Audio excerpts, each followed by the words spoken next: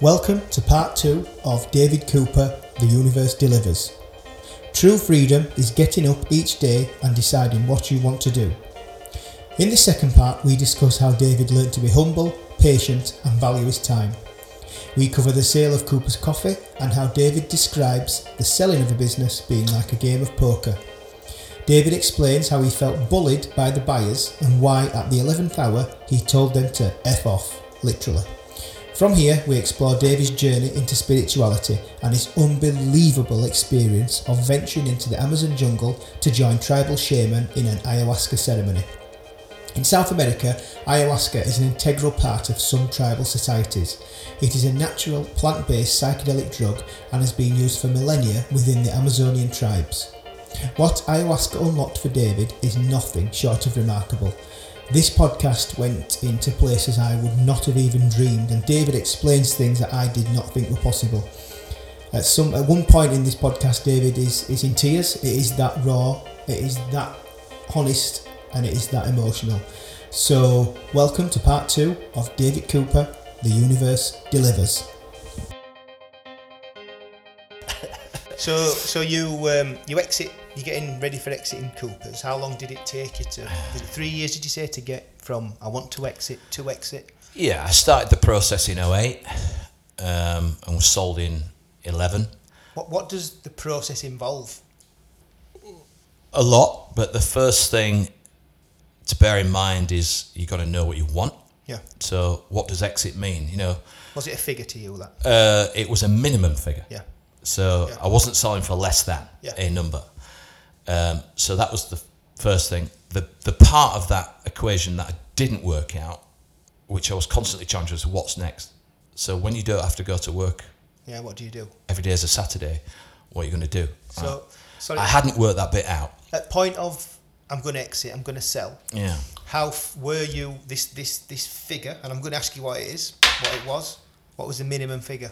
1.2 million. So that was your minimum. Yeah. And were you like thinking? Six years living for me, you see. Yeah. You know, 200 grand a year lifestyle. So I thought, well, I need 6 years without having to earn anything, which is stupid because entrepreneurs always earn money. Yeah. We just create wealth. Yeah. But that was. So 1.2. 1.2. I got to have that in cash. Yeah. Got to have that in cash.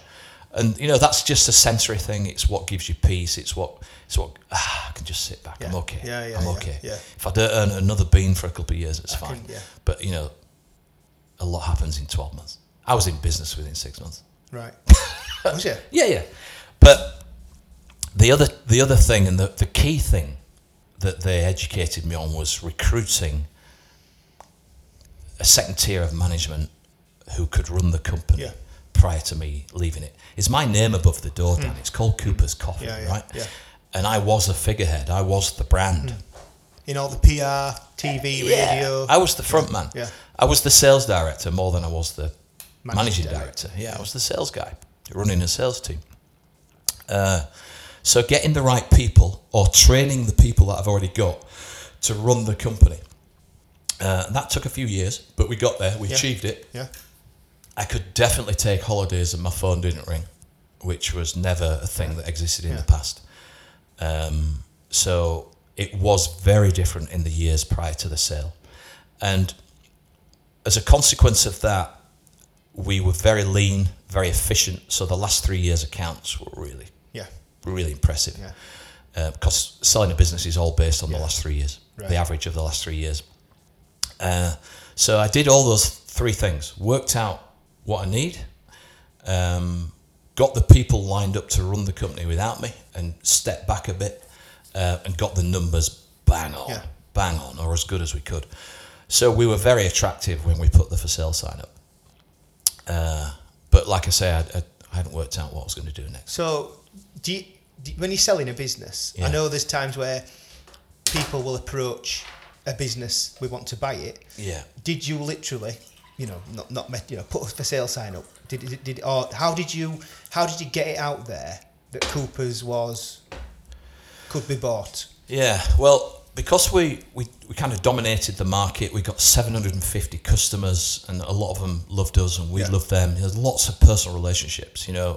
When you've been in business for 20 years, a lot of your friends and your social network are your customers. Yeah. You know, so I was encouraged to keep it very quiet. So we hired a corporate finance company. They did a full, you know, when you sell a house, they come and they do the brochure. Yeah. It's the same for a business, Right. except the brochure's about 80 pages deep. Yeah. Right? All the financials. Yeah. Everything like So that. that takes months to prepare. And it's very expensive.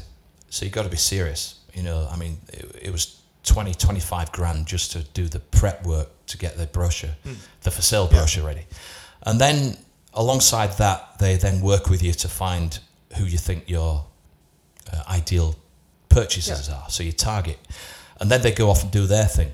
So I had some ideas about big coffee companies that would want to buy us, but they were mainly UK based. They went Europe wide. They came up with, I think, 43 identified businesses. So that's what you're paying for, isn't it? That's what you're paying for. And they do a lot of work. Yeah. And then they invite them in tranches. So they'll contact them. Your name's not mentioned. So we have a business for sale. It's turning over X million. It's doing this, and you know, this is the niche area that it's in. If you're interested, let us know. So there were 2 or 3 serious non-disclosure agreements and some inquiries. A few from people I'd not really heard of. Big industry players. I'd heard of them, but I couldn't really see where the fit was. Anyway, it wasn't. They were just window shopping. So they came to nothing. We went down the route of selling to one company, UK based in Northern England, whose name I shall keep. But they just said, whatever we've got in our bank account is what we'll give you. So they offered me 750 grand. I mean, it was so offensive. Yeah. So did you literally take offence from it? Yeah. Did you? What did you say? Well, they were stealing it. What were your words? You know, that was like 24 months profit. Yeah. We could make that in 2 years. Yeah. So, yeah. F off. Yeah. Literally. Well, I didn't say that, but my face probably did. Yeah. So, did the offer come from the agent? Yeah. Well, or are you sat across the bizarrely. table like we are? And David, I'll offer you 750. Well, yeah. In that instance, Jackie and I had gone to see them, and they'd had all the information, and they'd done a little bit of due diligence, and the owner, one of the owners, just said, "Well, whatever we've got in cash is what we can use." So, great. I'm not bothered whether it's cash. I don't care. Yeah. What's the number? And he just threw it across me over the table. So I think we were out there in about 3 minutes. Yeah. But where we are now, I was leaning against this Arga. Yeah. In my underpants. Nice. What an image. Sorry about that. That's fine. Reading a trade magazine. Yeah. And in it was an article about this lady who was the MD of a big coffee company called UCC, United Coffee. And it said that they're on the acquisition trail. Yeah. You know, they were turning over 100 million plus. And they were acquiring businesses. Well, I've got Elaine's number in my phone. So I literally leant against the Arga and I phoned her. And she answered, "David Cooper, Elaine, how are you?" And I said, "I'm just reading so-and-so in the magazine, whatever it's called." And she went, "All right." Yeah. I said, "Well, you won't know yet, but we're up for sale." And she went, "Oh, we're interested." So I said, "Well, I'll get my people to talk to your people." Lovely line. I've always wanted to say that line. And they literally did. My lawyers spoke to her lawyers. An NDA was signed that week. She came up to have a little visit. We had to pretend that she was just visiting me and it was a social, but she was having a proper look around. And she just went, "Yeah, we'll have it. Right. We'll have it." Obviously, the price wasn't agreed. There's lots of due diligence and it's very intrusive. So how long does it take then from Elaine, did you say? Elaine comes in, Yeah. says to you, "David, we'll have it." How long does that process take? Well, I wanted it to happen in 13 weeks. My Vistage group said, "Carry on as normal." Yeah. Most deals fail at the 11th hour. Did you carry on as normal? No. No. I was already spending it. Yeah. I was working out I've what I'm going heard to do. this so many times off So people. I when she got excited, and Elaine kind of means what she says. Yeah. So I just had a sense this was going to happen. Yeah. All it took me was to be a bit flexible and patient, but they had the funds and the collateral to give me a lot of money. So it took 9 months I was told by my Vistage group, carrying on as normal, it'll probably take a year. I just couldn't get my head around that. Yeah. I can't carry on for another year.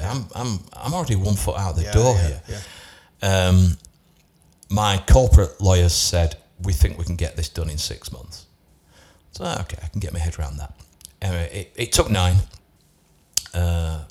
Just to give you an idea of the scale of these things, I mean, they used a sledgehammer of a legal firm to crack a nut. We were small fish in a very large coffee pond, and legal fees combined were over 300,000.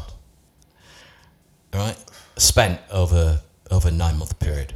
Yeah, mine were 57 grand. Theirs were just short $250,000. Bloody hell! But the due diligence was intense, man. What are they checking for then? If you've got a skeleton, they'll find it. In the company? Yeah, anyway. Yeah, they went deep. So what sort of things, if you know, what sort of things could they find? Well, if not in your company, but in any sale. If you not got your stock figures right, if you got stock in there that was worthless, they'd find it. If you've got anything fictitious in your balance sheet, you know, or made up or exaggerated, they'll test it and they'll find it, and they'll challenge it. So it's just best to be straight. And because I had Alan, who was the ex-bank manager as FD, you know, he just took it. He took the weight of this, and he's a straight guy. Yeah, he plays with a straight bat. So it was a really easy process for me, because I was just say, Alan, this is what they want. It was stressful for him. Did you pull yourself out of it intentionally? You know, stay away from it intentionally. I couldn't answer the questions. I couldn't turn on the computer at work. How were you feeling through this 9-month period? I was very heavily pregnant with the deal. I was just praying and visualising this day when I get the cheque. When that money hits my bank account, I thought about it 100 times a day. I was desperate to get out. I'd lost my mojo. I was burnt out. In hindsight, I was burnt out. And I was done. You know, we said it's a 20-year business. We told our kids, don't ever think you're coming into the family firm, it won't exist. We'll have sold it and probably spent it. So, you know, you are the sum of what you think. And we just kept saying it repeatedly in the last 10 years. It's another 10 years of this. Get smart, sell out. We'll be in our mid-40s. We can reinvent ourselves. Was that a joint... Did you and Jackie discuss this together? Because I see a lot of people like yourself going off on a trail and they're sort of ploughing that furrow on their own without bringing their partner in, you know, their life partner. Well, that's pretty dangerous. Were you and Jackie there together? Yeah. Thinking, right, this is where we're going to be? Yeah. And like I said earlier, the dynamics of our relationship, I don't have a problem making decisions. I can make them rapidly. If I need to make it now, I'll make it. Jackie is much more processed and considered. Takes time. So she lets me lead. You know, I was the lead of that company. But when she felt the need to just suggest I put my foot on the brake or just put the handbrake on just hang on here. Have you considered this? That was a role that she had. I have to say, selling any business, I mean, ours was a small business, but selling any business is an emotional roller coaster. It's kind of like selling your baby, you know, especially when you've created it from nothing. So it's easy to get offended by these people because some of the things they not accused us of, but said that they didn't value. We found such like what things.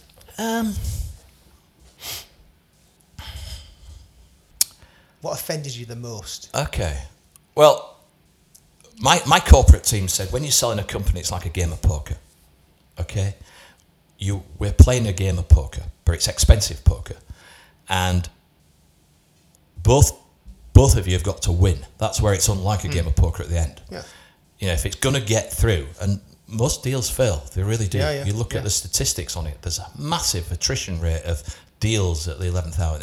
It's due diligence that comes up with things that they don't like. And then the price gets adjusted and people say I'm not going ahead. So it all comes down to the money at the end of the day. But the things that I remember getting offended by were stock write-offs. So we were a coffee machine importer at the time. We had our own brand that we distributed throughout the UK. So we used to carry all the parts. So our parts inventory was tens of thousands, filling up engineers' vans and distributing to other engineers around the country. And a lot of these parts have been in stock for a year plus, 18 months, 2 years, because you need them, but you don't always use them. Yeah, and they're not going to become obsolete. They're not, and they have a value. Well, they just decided, and I'm talking weeks before the deal, they just decided most of these parts, anything over 12 months old was worthless. Is that the game? Yeah. Yeah. It's poker. Yeah. So that upset me. And that caused quite a delay. That put us back several weeks. And we sold on the 17th of January, 2011. And we were closing the deal every week in December. Right. When it got to Christmas Eve and the deal was not done, man, that was... What were you feeling like? What? Gutted, devastated. I wanted to sit there eating my Christmas turkey with millions in the bank. Yeah. I just wanted to know that I was going back on the 4th of January to work for 6 months for my old business that somebody else now owns. I don't have any responsibility as such. And I was living that. I was imagining it. I was dreaming it, and it didn't happen. Did it ever feel like it was slipping away at any point? Yeah, I did a classic David Cooper, and somewhere between the 20th of December and Christmas Eve, I just called it off. I just had enough. And somewhere between 4 days, then that's all it was. Well, the deal could have gone through. Yeah. But what offended me was that we had some vans. I think there's 3 vans, and there was some finance. 17 grand. We're talking about 17 grand, right? And they said this is a debt-free, cash-free sale. So, in other words, when they take over the business, there'll be no cash in the business, but there'll be no debt either. So they start with a blank account. That was always the process. Yeah. And they just said there's 17 grand finance on these vans, so we're going to knock that off. And I just went, so I'm getting this third hand through my lawyers, and I went, what? So they're going to knock it off, but keep the vans? Yeah. And she went, yeah. I said, well, what do you think? She went, I don't think we should debate it at the 11th hour. Yeah. And I went, no. They can knock the 17 grand off, and then I'll go... Take the vans. And I'll take all 3 vans. Yeah. And she went, please, just look at the bigger picture. I went, no. I said, they've had months and months and months and months. Yeah. They've known this. I said, they're playing poker. Yeah. So I'm going to go all in and say, I'll come and get the vans when you've paid for them. You can have them till Christmas, but I'll come and get them after. And I'll sell the vans. Or just carry on as you've always done, ignoring the fact there's a little bit of finance on the vans. And these vans were worth way more than 17,000 combined. So anyway, she had a sleepless night. She knew I was serious. Yeah. Did you have a sleepless night that night? Yeah, but I was used to it. And Jackie went, it's wrong, isn't it? I went, it just is. I said, they're taking the piss. I said, 17 grand, if you put that as a pile of cash on this table now, that's a big pile of notes, right? I said, that's our children's inheritance. You know, that's 3 holidays. You know, I'm just trying to... Is that what made you mad then? Well, it made me mad because they were just... Taking the piss? Bullying me. Yeah. Is that what it was? They were bullying me. So was it your ego as well that was thinking... I just felt bullied. I felt victimised. They're a £100 million business. And they're quibbling over 17 grand. Yeah. So Joanne called me, the lawyer, and she said, what's your decision? I said, tell them to F off. And she went, what do you mean? I said, it's off. Yeah. So I've been offended too many times, Joanne. I says, this deal is not going to go through before Christmas. We've cancelled it every week through December. I'm sick of it. I'm exhausted with it. Tell them to F off. Would you truly have walked away? Yeah. And regretted it, no doubt. Yeah. But at the time, my feelings were so intense. You've been pushed that far. Yeah. I was done. Yeah. I 100% meant it. So she went, I can't believe it. We were so close. I said, tell them to F off. Yeah. So she did. She won't use those words, I'm sure. Yeah. And it had the perfect reaction. It went quiet for 2 weeks. I started to regret, suffer remorse, and shit myself. Was this all over Christmas as well? Yeah, Christmas and New Year. Yeah. So we started talking again on the 5th of January, and the deal was done on 12 days later. Yeah. The most underwhelming experience you can imagine. Was it? That was going to be my next thing. Gosh. So did they say to you, it's going to be the 12th of January? Are you thinking, here we go again, it's going to move? Or what? Talk me through it that day. You get up on that day. Where are you? Who are you with? What happens? So there's all sorts going on every day. It's intense. The goalposts keep getting shoved forward 24 hours. I remember the week before it actually concluded. We're thinking it's going to happen today. Today's the day. It's like waiting for a baby to be born. You know, you just don't know when it's coming, but it's definitely coming. And I remember Joanne said to us, "You need to be ready today, because when we call you, you need to get to Sheffield, get to the lawyers, and we do so." And she said, "We're going to have a conference call to do the completion, because the money's coming from a venture capital firm in Holland via the UK." So I paid little attention to that until I found out that on the day it has to be drawn down in euros and converted to sterling to complete, and that's a 48-hour delay. Right, yeah. So then the VC needed 48 hours notice because of currency exchanges. And I just went, this is so amateurish. You know, you called it off because they haven't realised that the money's starting in euros. Yeah. And once again, you know, I'm at that F-off stage. Right? And anyway, it was what it was, and I exercised some patience, and we finally got the call. The money was converted. It was ready.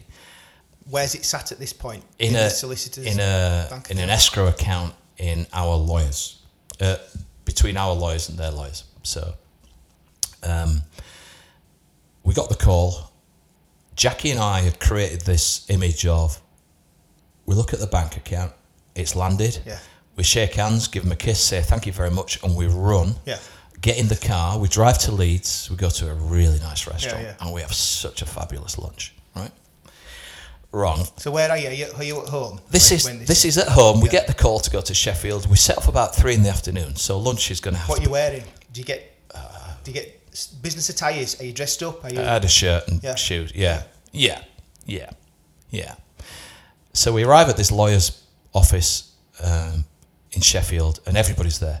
The room's full. I mean, 8 people. Yeah. I look at this boardroom table, Danny. Just you and Jackie from your Just side? me and Jackie, and the boardroom table is, it's got to be 30 to 40 feet long. Yeah. It's full of papers. It starts at one end, it goes counterclockwise. Jackie and I must have done 40, 50 signatures. Yeah. It's colossal, right? This is for this is for this. And they're explaining it. They're over our shoulder. Oh, we're just signing it. We're just signing it. Don't give a shit. It took a good half hour to sign all these documents because they had to. How are you feeling inside?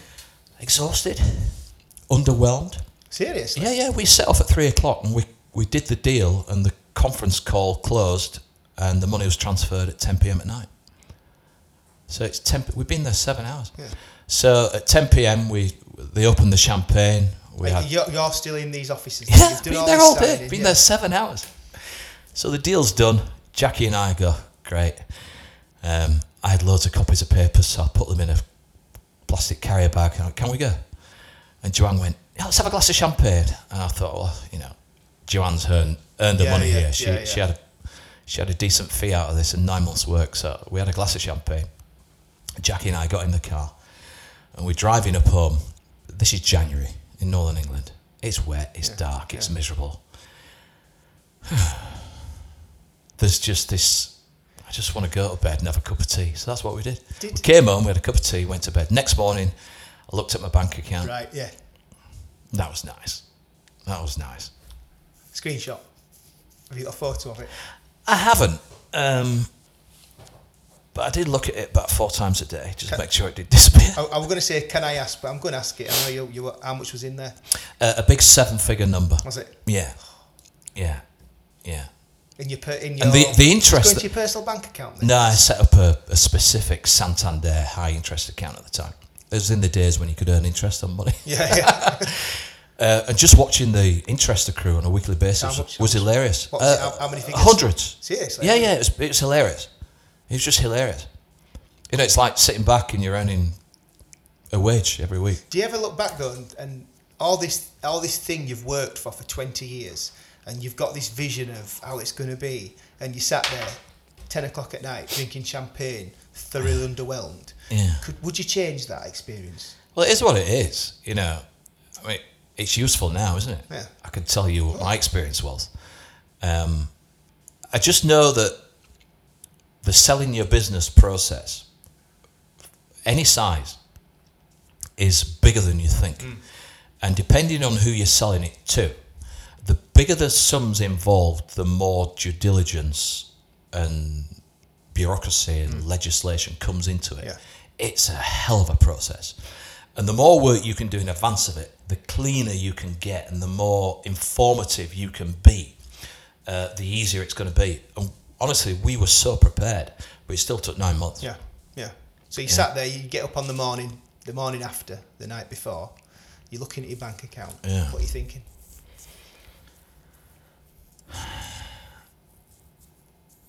Well, it's 8 years ago now. So I had to go to work. Not the morning after, I don't think. I think I had the day off. I'd like to take the day off. Yeah, I think I did. But I had a 6 months retention agreement. Yeah. So they wanted me for a year. I couldn't bear the thought of that. So we agreed at 6 months. And my job was to go in and hand over key accounts and introduce new people and all that. So what am I thinking? What are you thinking that morning? I don't remember. I mean, it was good. It was good. But I did get a cliche which must have driven people fucking mad. I started to say, and I said it a lot, I love my life. Right. Yeah. And I've always loved my life. Yeah. But I just started to say it because I just felt I was financially free. Truly. For the first time ever. You know, and everybody really ought to experience this. I just felt financially free. It's not true. I wasn't. Right. Because I didn't have enough to live on for the rest of my life. Yeah. I just bought myself some freedom for 5 or 6 years, you know. But was it that sense of, for the past 20 years, cash flow, cash, money? I said to my missus, no God debt. said about his money. No debt. And now you get up and you've got no debt. No one to answer to. No debt. I had people to answer to. I had to answer to the new owners. It's like financially though. No one financially to answer to. No. Nobody to answer to financially. And I still had a responsibility to some key people in the business. Yeah. I think it was after 3 weeks. I used to go in every day and try and get busy. Yeah, look busy. After a couple of 3 weeks, I was literally going in about 9:30, 10, making a coffee, saying hi, you know, and there were so many new people in the business. I mean, I was walking in, who are you? You know, oh, you must be, you know. So it was all really odd. I mean, Jackie left that day prior to Christmas and never went back. Right, yeah. So she had a really emotional goodbye. Yeah. I didn't. No. I just didn't have any of that. No. I was still in. Did you want that? Would you have liked that? Yeah. Would you? You don't strike me as a man that would have needed that. If you'd have given me the choice, you can go now and never come back, or we're going to keep you for 6 months, I'd have taken the go and never come back. Yeah. But there were people in there that were so important to me, I would have kept in contact with them quite often. You know, how's it been this week? You know what? Yeah. I'd be secretly messaging them. Even if you were sat at home. Yeah, my ties weren't totally severed. And there were customers that I really cared about, that they got what we always gave them. Yeah. So I was really keen for it not to change in terms of a service dynamic and our attitude to flexibility for customers. How long did that last? A year. Right. Yeah, which was quite impressive. Yeah. And then they just changed everything. Yeah. They took the telesales down to London, so customers were talking to people they never knew. Yeah. They took the distribution away from Yorkshire.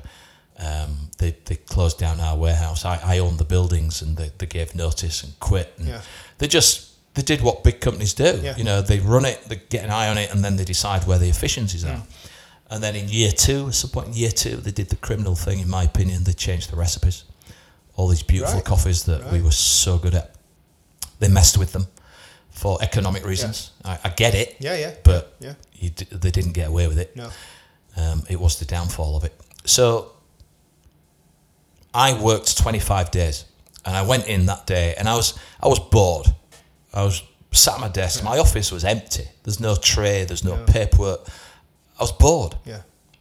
And the sales director from the company came in, a nice guy, and I'd spent a couple of weeks with him going around on the road, introducing him to people. And he went, "Do you want to go home?" I stood up and went, yeah. And he says, I don't think we need you. Yeah. He said, but you have to be available. I said, my phone's on. I said, David, just call me. I went home after 25 days. They paid me for the full 6 months. I probably took half a dozen calls. Right. That was it. It's a good business then. It was. It was. And today, the businesses that I have, I've got another small coffee business, as you know. They're all passive. Yeah. You know, I did learn that people, the right people with the right skill sets, given the right responsibility, can run businesses for you. And that's true entrepreneurship. Owning businesses that run themselves. You know, I'm sat here with you now on a Wednesday morning. Yep. You know, most of the world's at work. It's 20 to 12 in the morning. I don't know what you're doing this afternoon. I'm just off to see somebody for a social. Off to pick my son up from school. Yeah. You know, we're absolutely blessed. Yeah, I've got 3 businesses that are all doing trade whilst I'm sat here. And even though I pay attention to them every day, if I say tomorrow morning, I'm going to go away for a week. Yeah. It'd be totally cool. Yeah. And not a lot would change. So I learned a lot from the building the business, getting it ready for sale. I learned a lot of how to. Yeah. And I definitely apply that to my life now. The first thing I think about when I say yes is, and I still do say yes to most things. Yeah. But I think about how much of my time is this going to steal? That's now the most important thing to you. Yeah. And what's brought that about? An awareness that time is the most precious thing we have. It's as simple as that. And did the sale of the business give you that time? Yeah, I didn't use it very smartly. You know, I was 45, and there was a bucket list. Yeah. Things to do. What was the first thing you did then? What was the first? Because remember when you said earlier on in this conversation, you said I'd already spent some of the money. What was the first thing back then that you thought, this is what I want to buy? Can you remember? The first thing I had to do, because we committed it to each other, was book a really nice holiday. Yeah. We had to go away and have a rest. Yeah. So we went to Egypt for a few weeks, which was fabulous. And the thing on my list, because I'm a petrol head, was buy a supercar. Right. So I'd wanted a Ferrari from the age of about 7. You know, as a kid, I used to draw pictures of cars and Ferraris, and red was my favourite colour as a kid. And so this is the first time in my life I could buy a Ferrari for cash. I was just so disinterested. I didn't feel ready. I didn't feel it justified it just because I could afford it. I just wasn't ready. Yeah. But it was nice doing the window shopping. Yeah. Knowing full well. Yeah. I'm going to go and buy myself an amazing car. So that was my first thing on my bucket list. And I spent months, you know, shopping, test driving, exploring. I ended up joining a supercar club. Right. One of these clubs where you can drive everything. Yeah, I stayed in that for 5 years.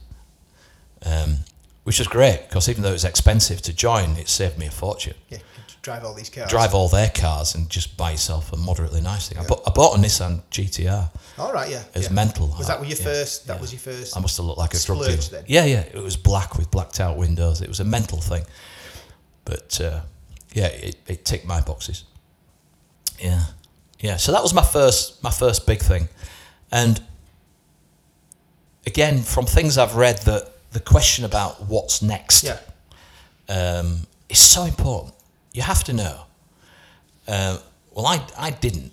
So I would say that it was about 6 months before I started to get reconnected in terms of phone calls, connecting with people in business. What are you doing though in between these 6 months? Just having fun. Every day's a Saturday. Yeah. You know. Doing what you want. Yeah, doing what the hell I want. Yeah, I mean, I really did enjoy the downtime. I bumped into a guy called John Thompson, who was the professor of business at I know John, Huddersfield, yeah. right? And I bumped into him, and he'd read the story in the paper, and he knew a bit about the business, and he just said, would you come and talk to the students on this entrepreneur degree course that he had? I went, yeah, of course, I'd love to. This is in the first 6 months. Yeah. Right? What year is this then? 2012, 13. 19, Well, actually, no, this was 2011 when I met John Thompson. And we used to supply Huddersfield universities, all the coffee bars, you know, it was a big gig, big account for us. Yeah. So I went, yeah, great. I love talking to young people. So I went in, and I think I got out of bed about 9:30, 9:45. And I met John, and we went for a coffee, and then it was quite cute. He took me into this classroom with all his students, and he just went, everybody, half an hour, this is David Cooper, started a business 20 years ago, Cooper's Coffee, I'm sure you've heard of it, all the coffee bars in the university are his business, you know. I just thought we'd get him in, you can ask an entrepreneur some questions. Yeah. And he went and sat down at the back of the class, and he left me there. And I regret this, but the first question was, so what do you do with your time now that you're not working? Yeah. You know, and I'd always put in a 50-hour week, 80 if it was needed. Yeah. I wasn't work shy. And so what do you do with your time? And I just went, sleep, and lots of it. And to me, that was so important, because I'm a guy who gets up at 3:30, 4 nights a week. Right. I sleep for 4 hours and I'm up. Yeah. Quite often go back to bed, but I'll have a couple of hours reading or watching podcasts, or I take it. I'm wide awake. Yeah. My brain's on, so I use it. Well, of course, I've been through a 9-month roller coaster. I'm pretty exhausted, more shattered than I probably appreciated. Yeah. And I was sleeping. I mean, I was doing 8-9 hour sleeps. It's just a new world to me. So it's the first thing I said to this kid who's on a degree course, and he's got the whole life ahead of him, and he's full of excitement, and he's asking this entrepreneur who's had 17 companies, what are you doing now then? Sleeping and lots of it. And I thought, that's the shittest answer you could have given to a kid. Anyway, it was a good half hour, and it got a bit more exciting than me talking about my sleep. And one of the guys came up to me, a kid called Jacob Hill, at the end, and he said, Lazy Camper, and he said, I remember this. Yeah, he said, would you mentor me? You invested, didn't you? I'm a yes guy, aren't I? So I went, what do you mean? What do you mean? What do you think a mentor is? And he went, well, you've just got so much experience and knowledge. And he says, I'm about to start a business. Yeah.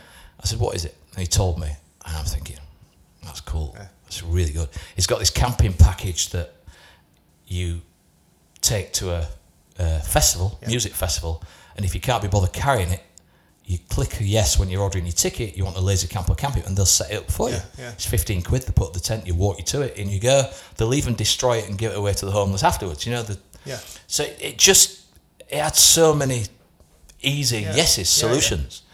It thought of everything, and that profitable beyond belief. So I went, I'll mentor you. I said, this is the deal. I'll meet you for a couple of hours, and after that, I'll decide how I'm going to mentor you, how regularly, and what I can give you. And he went, cool. Anyway, I ended up investing. Yeah. I spent about 6 months in the business. I remember the PR. Yeah. And it was brilliant. You know, it was so exciting. Through a friend, I contacted Simon Moran Concerts, who creates V-Fest, and I got an intro into all those. We got V-Festival, we got, the Leeds, the North and the South one, and we were doing a deal with JD Sports to have the Lazy Camper packs in there. We got the Isle of Man tourist board giving us some campsites for the Isle of Man TT. Yeah. I mean, this business was rocking. How long after the sale was this?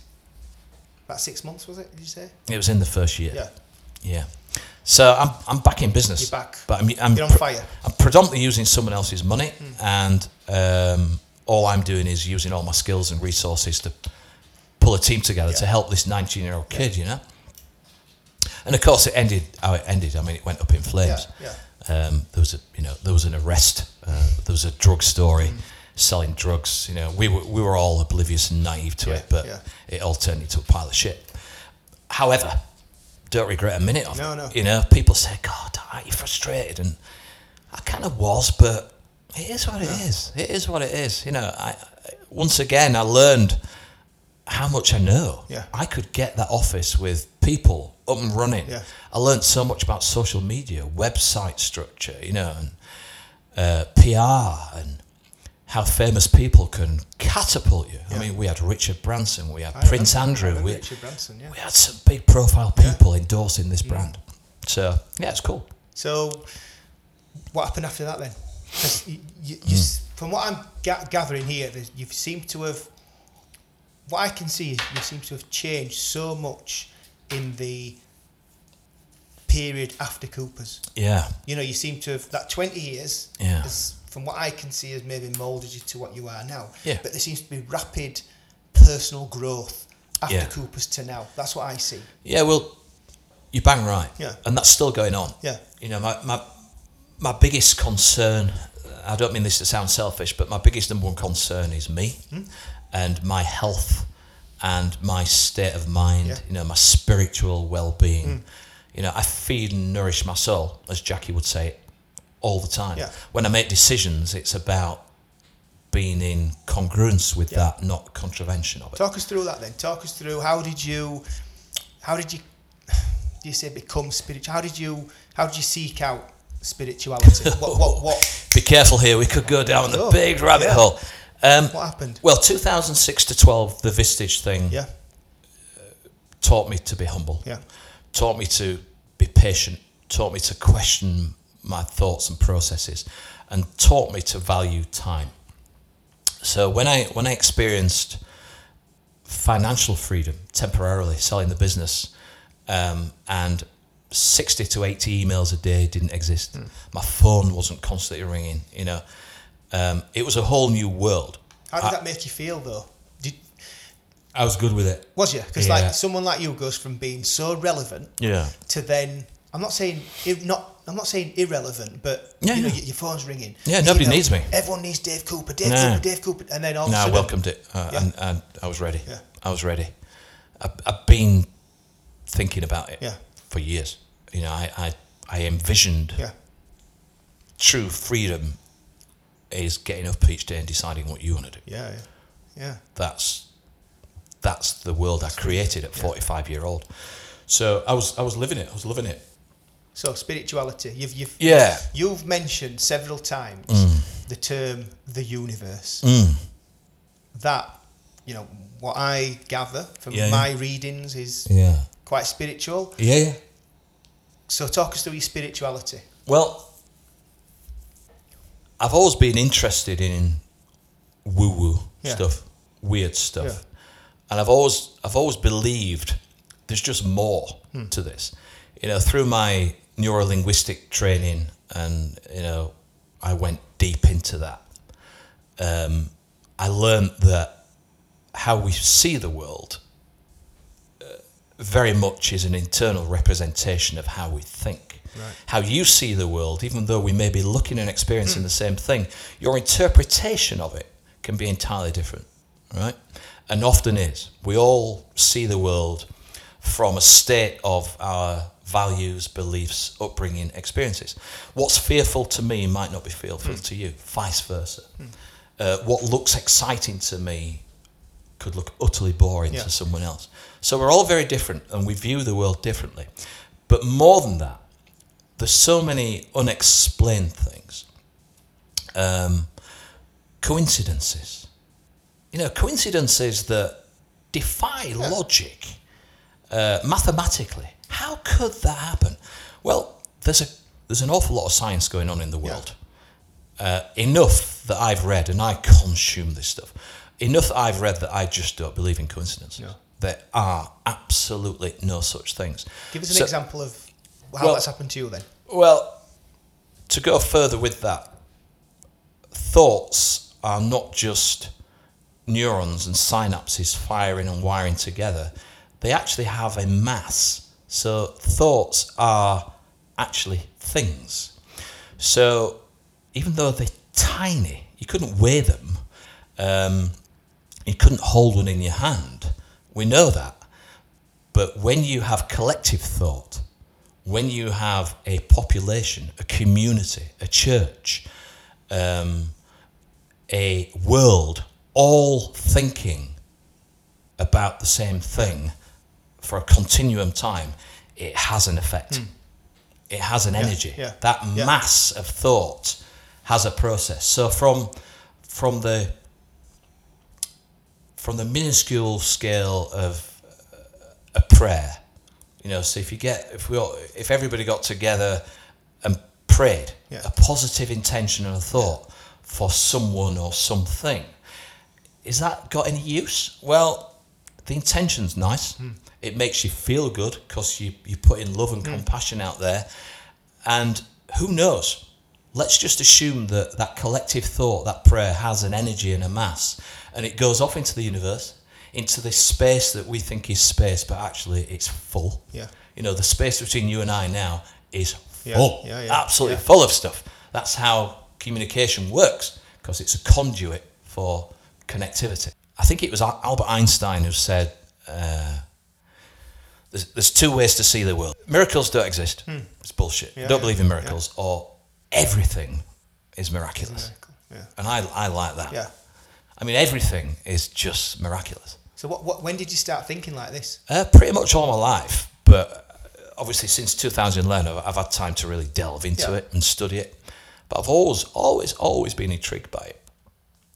So I decided to throw myself in at the deep end. I'm a yes guy, remember? So I went into the Amazon a couple of years ago, did ayahuasca ceremony with some tribal shaman, and I went on a psychedelic journey into a realm of consciousness that is indescribable.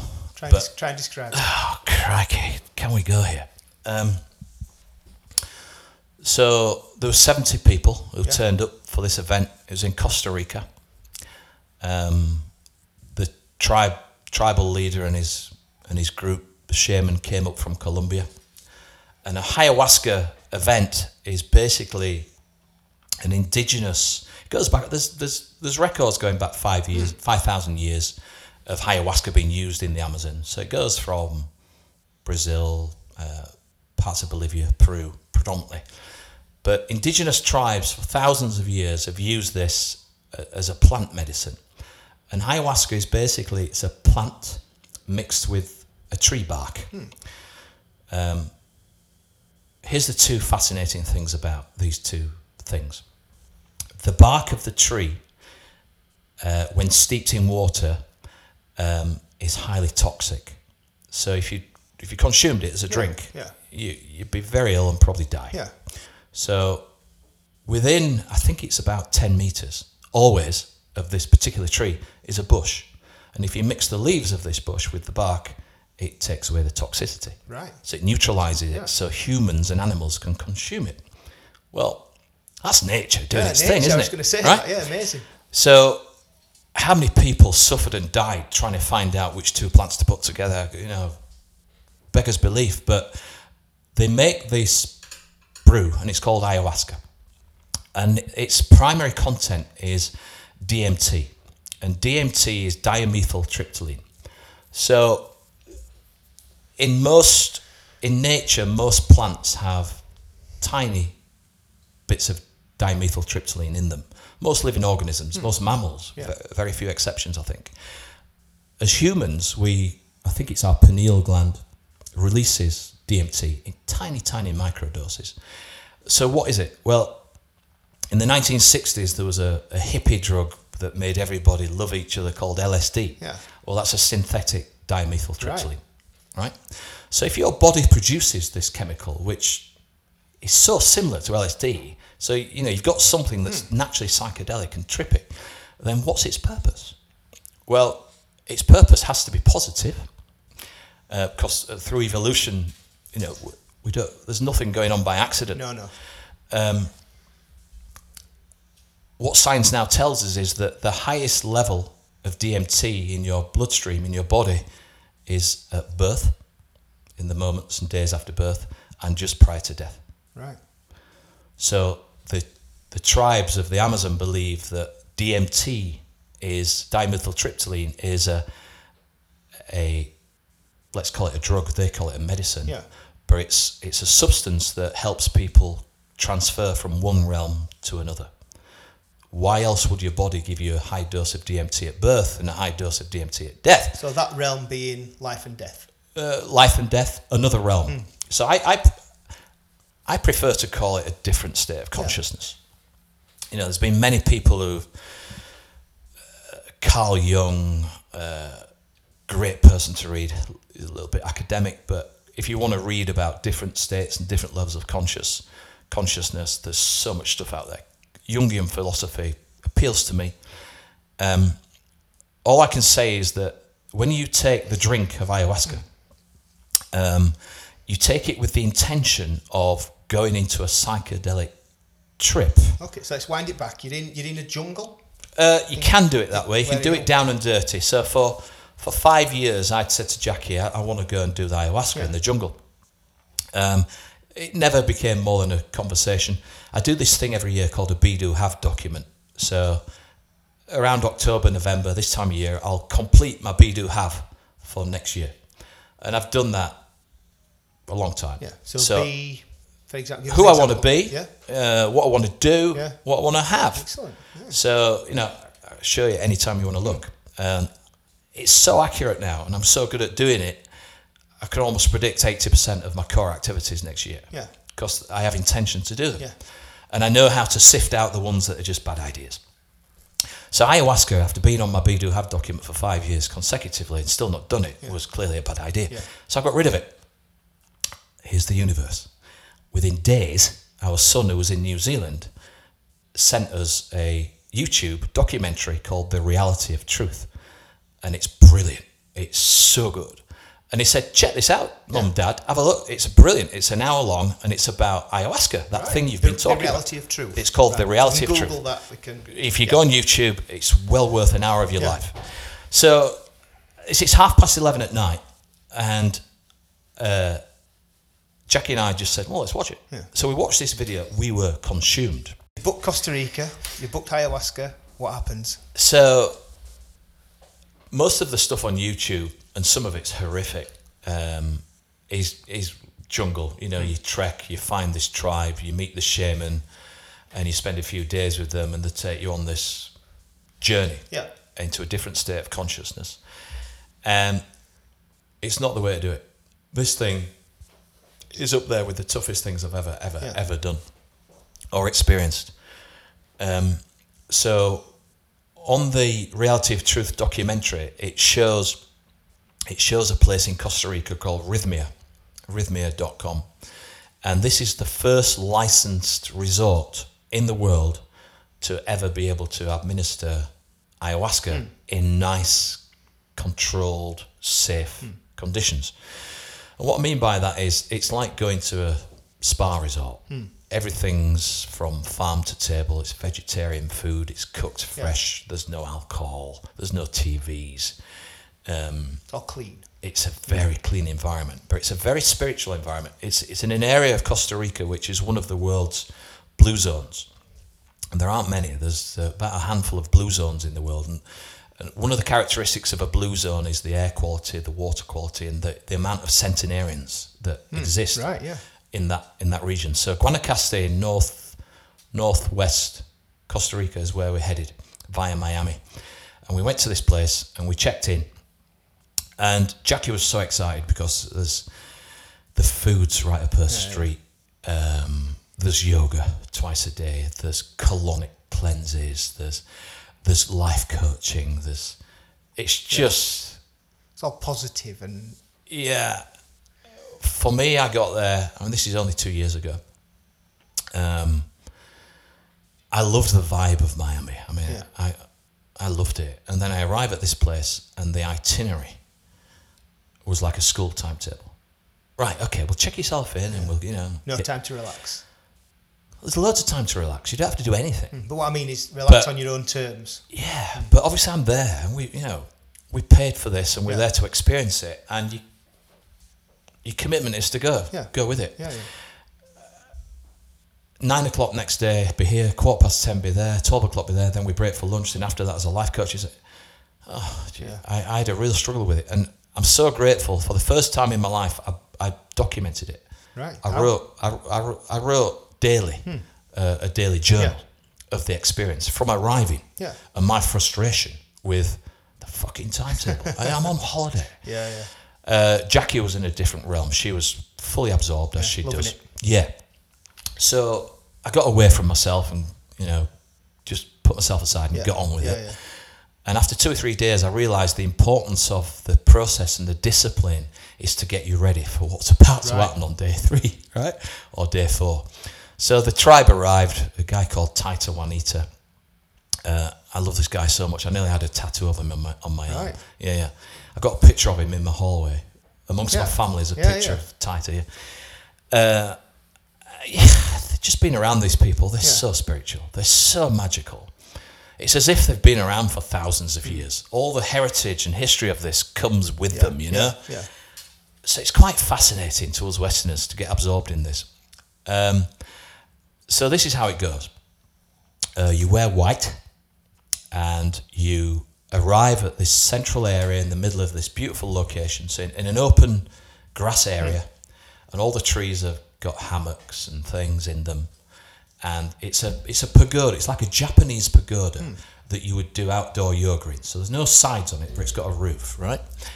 And at capacity, it'd be busy with 50 people. Yeah. But this night was sold out. There was 70 people arrived from all over the world.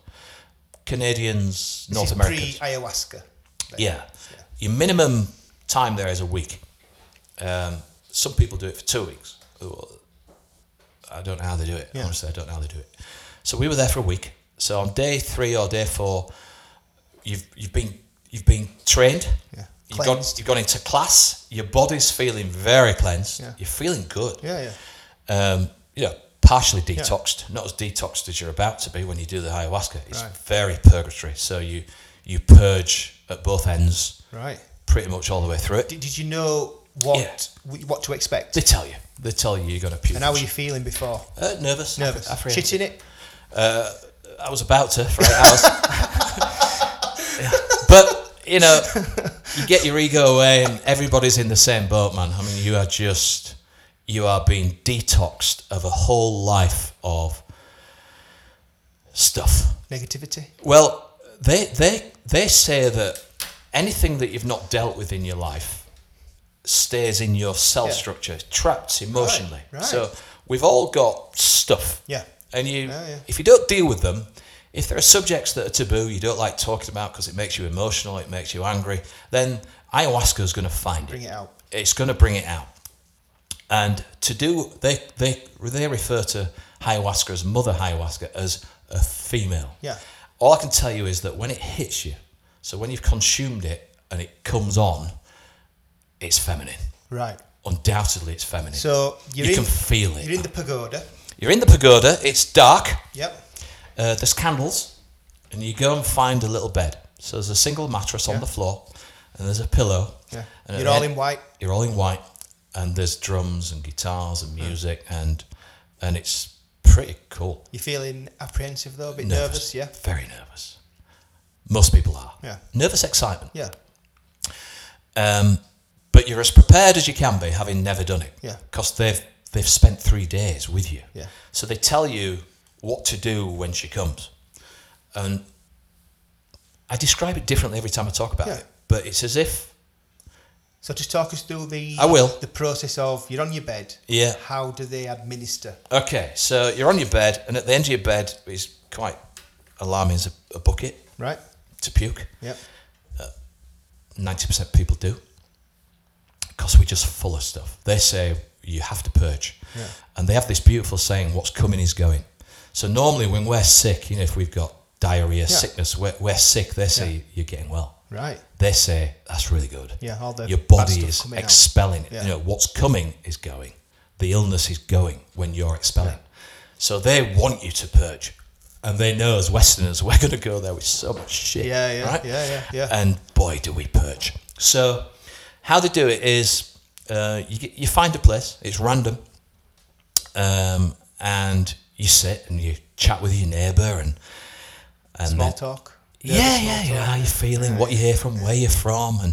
And there's we were fairly regular people. Jackie and I were curious tourists doing a ayahuasca experience because we're old hippies that never got a chance to be hippies, really. Yeah. There's other people who are trying to cure horrible addictions, drug addictions. Yeah. There are people who have terminal illnesses who just want to experience a different realm to get some kind of grasp or belief in any kind of afterlife existence. Maybe see what's coming before it comes. Yeah. Or just find some peace. Yeah. And what they teach you is that Mother Ayahuasca, when you let her in, if you fully accept, they say surrender like a child, because she will consume you. If you try and control it, you're in for a bit of a journey. A bit of a fight. Yeah. So just surrender. When you feel it, and it's, if you've ever smoked a spliff and you have a bit too much, and and you've lost your legs and you get that, it's that times 10. But there's a resonance, there's a sound comes with it. Yeah. So here's how you get to it. Yeah. It goes dark, and you're lying on your bed, and then the shaman will call the females first, and all the females line up, and Taita is there with his bowl of ayahuasca, and one of his assistants ladles it into a little cup. Yeah. It's about 1 ounce. It's like a shot of espresso. Shot glass, yeah. And you stand before him, and you hold your hands out like Oliver Twist. Yeah, please sir. And he puts it in your hand, and you look at him and you neck it. Try and hit it in one, right? And then give him the cup back, and then thank him. What does it taste like? Shit. So it's a tree bark mixed with leaves, and it's boiled in water. So it's very woody. It's very astringent, pungent. It's bitter. Yeah. It's got the texture of molasses. It's quite thick. It's quite gloopy. Yeah. I had no trouble necking it, but some people take 3 or 4 sips and it looks painful. Yeah. Your best thing is, if you can, just get it in. Yeah. Right? If you hold it in your mouth, it's very unpleasant. Most medicines are, though, aren't they? Yeah. So you do that, and they say just go lie in your bed, relax, listen to the drums, and if you fall asleep, great. But in 45 minutes, thereabout, she will come. She's coming. So they teach you about several experiences that you will have. Bear in mind, they've got thousands of years of experience, generation after generation. Taita is a guy in his 30s, this shaman. But he comes with this wisdom that is, it's like nothing I've ever seen. Beyond his years. His grandfather, if he's still alive today, he'll be 106. So 2 years ago, his grandfather was 104, and he did ayahuasca every night. Every night? Every night. So when she comes, they just say, surrender like a child, and talk to her. Yeah. Ask her questions. Yeah. She's there to heal you. It's a plant medicine. And she'll do what she needs to do. And depending on where you are and what needs healing, she might decide that you need putting to sleep. So you'll have what's called a nada, and nothing. So you'll just take this and just go to sleep, sometimes for 6, 7, 8 hours, and wake up next morning going, don't know all the commotions about. There's people being sick all day. I just slept like a baby. Well, that's because that was what was needed. Yeah. Next night, your experience will be dramatically different. So it was a preparation. Yeah. If you had a nada, she needed to put you out. It's still going to come. Oh, she's coming, right? So one of the other things you can have is a visual. So you can have a very visual experience. So you'll see psychedelic shapes, beautiful symmetrical mandalas, mathematical equations, and it's almost like you're seeing the white papers to the universe of creation, right? And they tell you all these. You might see this. You might see snakes. You might see little entities. You might see lots of birds. You might see things like tentacles with eyes that move around and come right into your vision. And they just said, just enjoy it. Yeah. Just enjoy it. She'll take you where she wants to go. So it's very trippy. It's very psychedelic. I've never done drugs, ever. Up to that point, I'd smoked 10 joints or half joints in my whole life. I've never done ecstasy. Nothing. No. Right? So my first night, I take the drink. I go and lie in my bed. there's a 26-year-old Canadian guy at the side of me who I've been chatting with. He just turns over onto his side and snores. He goes straight to sleep. So I thought, well, he's having a nada. He's not going to be much good company, right? I'm lying there. I sit up, and I'm nervous. I just don't know what to do. I just know I'm about to get hit. Yeah. Oh, she comes. So, 3-phase electric. That'd be pretty shocking if you plugged yourself into 3-phase electric. Yeah. Well, it's like that, except it's 3-phase electric from the inside out.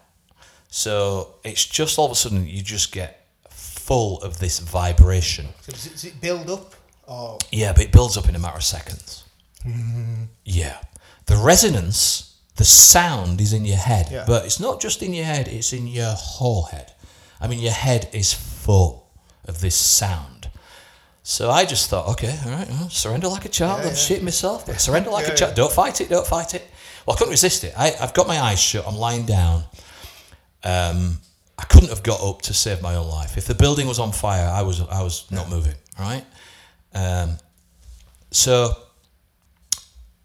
ask questions. So I went, Mother Ayahuasca, what is this sound? And the voice that comes back it's not a voice. It's just an energy, and from that energy I turned it into language. So I just got this information, came into my head, and I turned it into language because I understand structure of English. So what she said was, do you like it? I went, yeah, it's really nice. She went, that's the sound and resonance of nature. Yeah, I'm now consuming you with all the elements of nature. As soon as she said that, I heard fire, I heard water, I heard rain, I heard wind. I went through every bit of waterfall to water droplet, rain on tin roof. I just went on this journey of experiencing all the elements. Could you see all this? Or was you feeling it? Only in your mind's eye. Yeah. I heard it more than I saw it.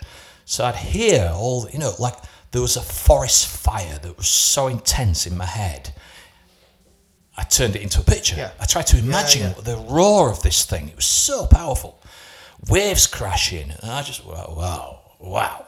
And all she was saying was, Mother Nature's powerful, isn't it? It's beautiful. It's intense. You're not fighting, are you? No, I'm just thinking this is just so fucking mad. And then I just said to her, and I may have got the order of this wrong, but I just said to her, so what is this? Why? And she just gave me this information. She said the middle C in music, the Om in yoga and meditation, all you're trying to do is get to this resonant sound, this key, this note. She said, when you hear a sound, 5, 6, 7 megahertz to help you relax and go into deep alpha brainwaves, dream state, it's all true because it's closest thing to nature's natural resonance. So I thought, okay, that all kind of makes sense. So I opened my right eye, just had a look to see if I was still here, and I was. Yeah. I was lying on a bed, the Canadian guy snoring away at the side. You know where you are still. Yeah. As soon as I close my eyes, I'm back in a totally different world. So next thing, shapes, colours, and I just started giggling. I'm just laughing. And I remember some people cry, some people scream, some people laugh, some people go to sleep, It is what it is. Well, I was just giggling. Yeah. I'm just going, what is going on? Yeah. So it's really psychedelic. And the shapes and the colours were, some of the TVs we watch nowadays are so real. Yeah. Ramp that up. Ramp that up to a level you've never seen. This was more real than reality. So I'm into it now. I'm excited. Yet, in the bottom left corner, my eyes are closed, in the bottom left corner was this calling to go around the back of these tentacles with eyes, and it was almost like looking at a coral reef. But it was alive and it was coming to me, it was going around the back of me. I was kind of in and amongst it. Didn't feel threatened? No, it was funny. It's hilarious. It's fucking mad. Because if I open my eye, everything's normal. I shut my eye, I'm back in this mad world. I'm just drunk. I'm just drunk. Anyway, there's this silent calling to go down in the left. So I just went in my mind's eye and I took my body down there. That's right. Like that, as if you can imagine. And I got there, and it was so oppressive. I just felt the... It was black. It was black, it was dark. I went on the other side, I knew I was going in... I was stepping through a door. Yeah. I was definitely going somewhere completely different. Did you sense it was not a good place? No, I sensed it was a journey that I had to go on. Yeah. And I just went, not ready, sorry. And she went, okay. So I just had two or three hours of colours and just fell asleep. And I woke up and I watched people tripping out, puking and shitting. And it was chaos, but incredibly visual to watch. So I whipped out. So next day, we're in class and I'm talking about this and it's clear that I didn't surrender like a child. Yeah. I didn't let her take me where she wanted to take me. So I did the next night. So I'll cut to it quick, but the next night she took me through the ceiling, a million miles an hour. I went round the corner into this space and she went, okay, let's go. I went up north, faster than speed of light's got nothing compared to the speed I was doing, right? And I arrived in a place and I was chatting with my granddad. My granddad died when I was 10. Right. Oh, Danny, I can't tell you how real he was. Was he a significant person in your life? I loved him. Yeah. He was an absolute rogue. My mum hated him, her own father. Yeah. Which I never understood until then. So I'm not gonna go in depth. I might do it another time if you invite me back. Yeah, definitely. But to do it without getting emotional is really difficult. Yeah. But all I can say is I went on a journey to fix the one thing I had an issue with in my life, my relationship with my mother. Right. I'd not seen her for 25 years. At that point, 2 years ago. And why was that? I just fell out with her. I was just sick of her loose tongue. Right. Some of the things she used to say about people to people. Yeah. And she I just decided not to live with it anymore. Big decision. It was huge. Massive. Yeah. Cost her relationship with my kids. She's still alive. My dad's still alive. I don't see them. Right. Quarter of a century. My kids don't know the grandparents. Yeah. So it's fucking crazy. It is. But I couldn't fix it. I'm a great communicator and I help people in my coaching life. I couldn't fix this problem for myself to save my own life, right? Mother Ayahuasca fixed it in an instant. Right. She went, do you want to see... She knew that... Do you want to see who your mum is and where she's come from? I went, yeah. So she took me to my mum's life as an 8-year-old and showed me the most vivid, shocking movie I could ever imagine. It was like sitting in a cinema, Danny, and I watched my mum's childhood and fuck it, I'd forgive her anything. Right. It was shit. So, cutting a long story short, I see my mother every week. I'm seeing her this afternoon. It was fixed. I had so much compassion, so much empathy. I saw what I needed to see just to forgive, right?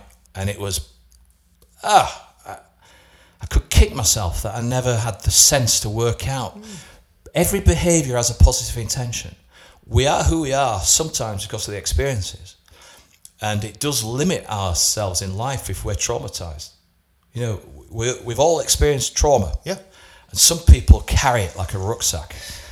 Right? Yeah. My mum carried trauma, which made her a bit pissed and angry at times. Yeah. Angry at life. Everything. Especially people who are happy. Yeah. Right? Yeah. So I just asked her questions and I went, wow. So I said, why did she never go to her own mum's? Oh, right, okay. She never went to her own mum's funeral. So you're asking... I'm asking Mother Ayahuasca. Yeah, you're asking her, yeah. And she just downloaded it straight away. Her mother never defended her when she was getting... Things happening. Yeah. Things happening by my granddad. Her mother never protected her. So I just got it. And it also explained and showed me, my dad used to have a really short fuse. And in my teens, I was a bit of a scrapper. Yeah. And I used to think I'm just like my dad. I've got a short fuse, Yeah. Bullshit. My dad's short fuse was because he knew the whole of my mum's childhood. Right. And when me and my brother used to wind my mum up, because kids wind their parents up sometimes, my dad used to react so instantly and so aggressively because he just thought my mum had had enough shit. Yeah. And Mother Ayahuasca just showed me this. It was like having a USB plugged into your ass and getting the whole 400 page novel in a second. Yeah. I just got the whole picture. the most bizarre thing was a letter from my mum when I got back. I'd not heard from her for 25 years. And she'd written to you? Yeah. So it was sat when you got there, it was waiting? There are no coincidences, man. Bloody hell. Yeah. It's a mindfuck. In a good way, obviously. Oh, it's beautiful. I mean, what these people do, and I mean, we were curious tourists. There was, they've got so many stories, Rhythmia, as a healing place, but there were people having breast tumours, shrinking, diminishing. Yeah. A girl had was on methadone, so she was a crack addict. Yeah. She was lovely, but so traumatized by her drug addictions, and I think there's a connection. But she was on crutches. She destroyed herself. Yeah. She left the crutches. She walked out without them. She went through it. This place has a 50% cure rate for heroin and crack addicts after one dose of ayahuasca. Right. So you can. Don't tell me that's not medicine. No. So you can have as many doses as you. We did 4 nights of it. Did you? Bloody hell. We did 4 nights, and they said she'll just pick up where she left off, and she did. She did. Yeah, it's just like continuing. So after 2 years, like I've never experienced childbirth, but they tell me it's pretty horrific. Right? I've seen it, so I believe it. Yeah. When a woman says never again, you got to respect that. Yeah. After what you've just witnessed, but you forget, don't you? Yeah. The beauty of it outweighs the experience and the pain. Yeah. Well, we're at that stage, so we're going back. We've forgotten just how brutal it is. And it is. I mean, I lost 10 pounds in 6 days. Did you? I was going to ask you, are you doing it again? So. Yeah, we're going back on 29th of November for a week. Pre-Christmas? Yeah. Get it all cleaned for Christmas? It's why I'm off the booze for 2.5 months. Right. Because I know that. I mean, I was drinking on the plane from Miami to Costa Rica. I was having a glass of wine. Yeah. You know, and they tell you, quit booze, quit drugs, just get clean for 2 weeks before you come. It'll help you. Yeah. I just ignored that. I thought, I'm a good, strong guy. I'll be all right. But you know now, don't you? I got smashed in. Yeah. Well... How about that? It's a good way to end. Yeah, fantastic. Yeah, thank you so much for sharing everything. And I think that last bit was more personal than anything you've said, you know, about your businesses and money and figures, and, you know, that is... Well, all that, which is interesting to some, all that is just stuff. You know, what's real is love, family, your soul, your health, your body. It all needs nourishing. It all needs taking care of. So when entrepreneurs are on one and on the getting rich path, far too many of us sacrifice all that. You know, I was hospitalised in my 30s with coffee addictions, stomach ulcers through stress. You know, I was killing myself, but carried on anyway. People don't see that, do they? No, you don't see it because you're young, you're infallible. That Ferrari and that Tesla parked outside. That's right. Yeah, I don't apologise for that. I've earned it. Yeah. But, you know, you get to where I'm 54 next, you do think differently. Experience matters. And there comes a point, you know, I'm still a squash player, an active squash player. It gets tougher and tougher and tougher to be a squash player competitively. And when I play a guy in his 20s or a guy in his 30s, which I do most weeks, I really do realise my age. You know, and I just have to respect and accept it, and cherish it, because, you know, it's a beautiful thing. He's getting old. How old do you feel in your head, though? That's a great question. All the way through my 30s, I was 29, so I paused for a decade, and all the way through my 40s, I was 39. So there's something psychologically going on there. I feel like a man who's 50 plus. Yeah. That might just be acceptance of the reality. But, you know, I'm physically active. I keep fit. I look after myself. I eat well. I'm as healthy as I have been for a very long time. And it feels good. You know, healthy body, healthy mind. It's all true. It's a cliche. There's a pal of ours who says, after mountain biking, your health's your wealth. You know, we're of an age now where we go to the occasional funeral. Yeah. You know, we all know somebody who's got cancer or serious illness, and it's just what comes with getting older. And we often regurgitate these stories, and we talk about people, and we ask after people, and he just sits there and he goes, "Your health's your wealth." And I just think, you know, it's such a profound statement. Okay. Because you'd swap any amount of money for your health. Wouldn't you not? Yeah. When you know what the secret of life is. Yeah. And I think a lot of people don't, do they? And I think I know what the secret of life is, but I'm still where you are, chasing. Yeah. One question. Yeah. Last one. Okay. What's your biggest regret? Don't have any. Not one.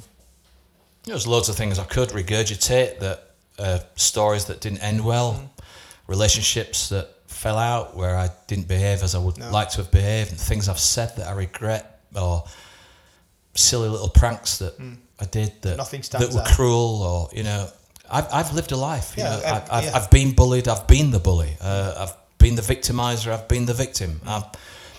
It's all what we need to. It's all what we need to experience. We're all human, aren't we? I've had the highs. I've had the lows, and there's going to be many, many more to come. So I don't regret it, because it's just all invaluable. So not one thing? No. Can't think of one. So it's a no, and it's a happy no. Yeah. It's a happy no. Well, I think a lot of people I listen to and hear, they say no regrets. I say to myself, I don't want to get to 60 and look back and go, damn, you could have been anything. You could have done anything. Yeah, well, how does it, if you have a regret, first of all, you're looking back and you're putting yourself back in that past, wishing you could change it, which kind of indicates you're not totally happy with now. Yeah. Well, I'm very happy with now, because I created it. And if I'm not happy with it, that's my responsibility. Change it. Yeah. So what's happened has happened. You cannot change the past, but you can change how you think about it. And that's why if anybody has regrets, they need to change how they think about it and value them for what they are, learn from them, and then not regret them anymore. Yeah. Move on from them. Yeah. Lovely. Well, thank you so much. Honestly, it's been a pleasure. I've been looking forward to this since we set it up. I enjoyed it. Honestly, I have. Good. I have. It's what is it? We've been here 2 odd hours. It's absolutely. Yeah. I have to say. Thank you. You're good so at it. Much. You're Thank good you at so it. much, David. You're welcome. It's all about you. You've done everything. I've just sat and listened and been a Takes sponge. 2 to tango, baby. Thanks very much, Dave. Appreciate that. Thank you. Man.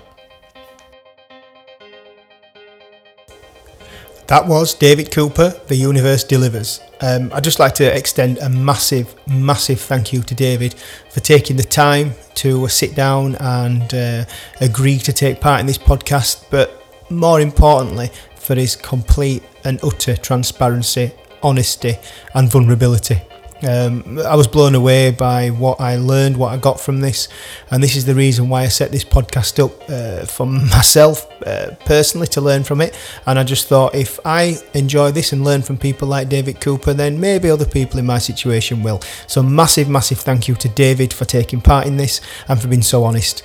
You can find The Narrow Road on all podcast platforms. Just go search for The Narrow Road on Apple Podcasts, Google, Stitcher, on SoundCloud, on Spotify as well. So thank you for listening, and the next episode of The Narrow Road podcast will be dropping soon. Thank you.